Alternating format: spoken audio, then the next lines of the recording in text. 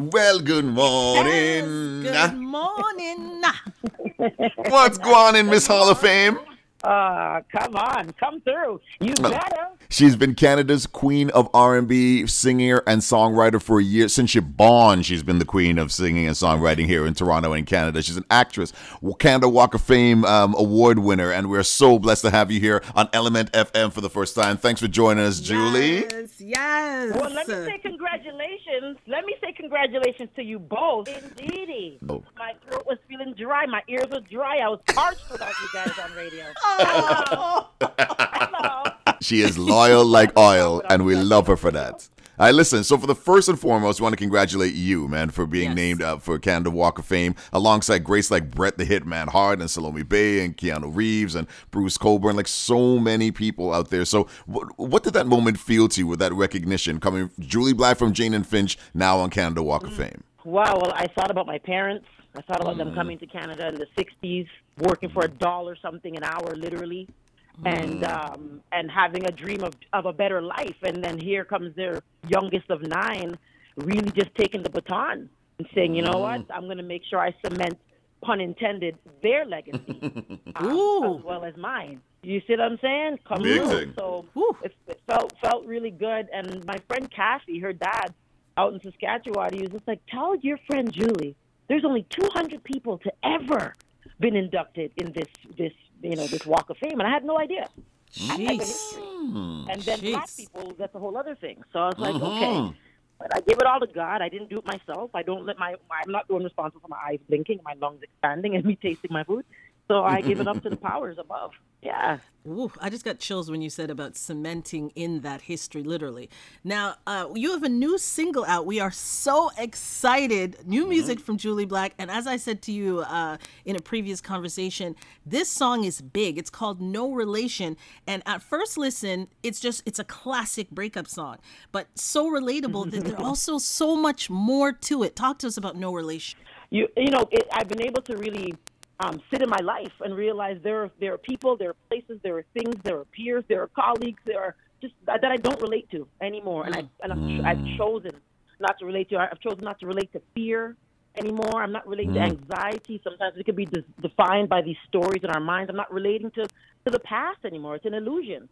It's knowing my worth. Like when I say, baby, I know what I'm worth. I'm not just talking to some dude or some partner. Nah, I'm speaking to my own subconscious mind. No. What I'm worth. Right now, I'm on a social media break. And, my team, shout out to Roy and Matt and Nikki and Charlotte and all of them, said, you know what? I'm going to trust that the team is handling what needs to be handled. And the right ears are going to hear the song. So I was just like sitting back and having my friends and, you guys are my family. You guys both are my chosen family. That's another thing that I have to say that it's really... I started to understand relatives versus family. I had a lot of people that I'm blood related to. But over this last couple of years, I realized who have been chosen to be my family and who I'm choosing to be their family. So it's fun. You can dance to it and do all the things if you listen to the words. And I'm not taking it super to church. I just wanted to tell a story. We are talking to the icon, the legend. I don't care if you want to take the title or not, Julie. You've done so much iconic and legendary things in not only in this city, not only in Canada, across the world, Julie. You relate to people just in your words, in your spirit, your humbleness, at the same time, your strength, all of that stuff. We want to thank you for everything that you've done in your music, but you do more than just music. You go into the communities. Our mandate is to elevate Indigenous stories and culture and voices. And Julie you talked about empowering our community, but all communities. You've been very vocal for Indigenous people and advocacy. And I have personally, this is something I know you don't talk about, I have personally seen Julie go to war publicly and privately, even at the risk of her own gigs and her own space, fighting for representation for Indigenous people. Why is it so important to you as a Black woman to not just fight our fight, but to keep fighting for and advocating for the rights of our Indigenous brothers and sisters specifically? Yeah, that's an awesome question. I think it really just comes down to the what I was taught as a child to do unto others as you'd like them to do unto you, and recognizing that I didn't have an amplified voice. I didn't have someone to be the voice of the voiceless. It's a privilege. Though I've done, the work, it's a privilege to be Julie Black. And so to use my privilege in my Black skin to be able to go into spaces and places, I have no fear, especially after laying my mom to rest, to be totally open. That gave me the biggest courage ever. One thing she always taught me is to use my voice. And it just so happens that I have a melodic voice and I have a beautiful voice. And so that's kind of like, it's kind of like a bit of a decoy. Like I could get in melodically and I get in with a song, and you know what I mean? So it's a bit of a bait and switch.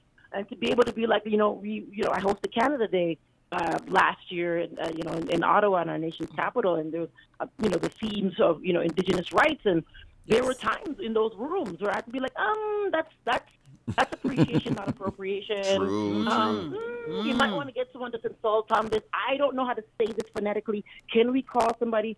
My one of my managers is Indigenous.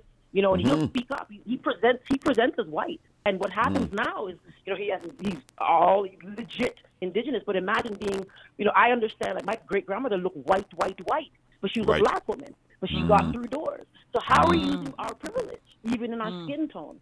So, and also to lead by example, because there may be Indigenous people who may have fear in standing up for other cultures because they have their own struggles. So for me as a Black woman to stand up, I'm hoping that it'll give Indigenous people the courage to say, you know what?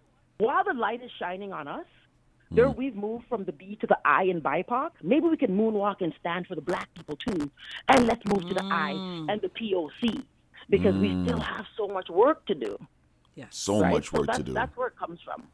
Let me tell you something. Next up, between singer, actor, it has to be world leader, politician. You have to start running for office because you know how to draw lines, Julie, and you know how to connect the dots. And we love you for it. Thank you so much. We're going to play your new tune here on Element FM. We love you, Julie. This is the jewel of the city.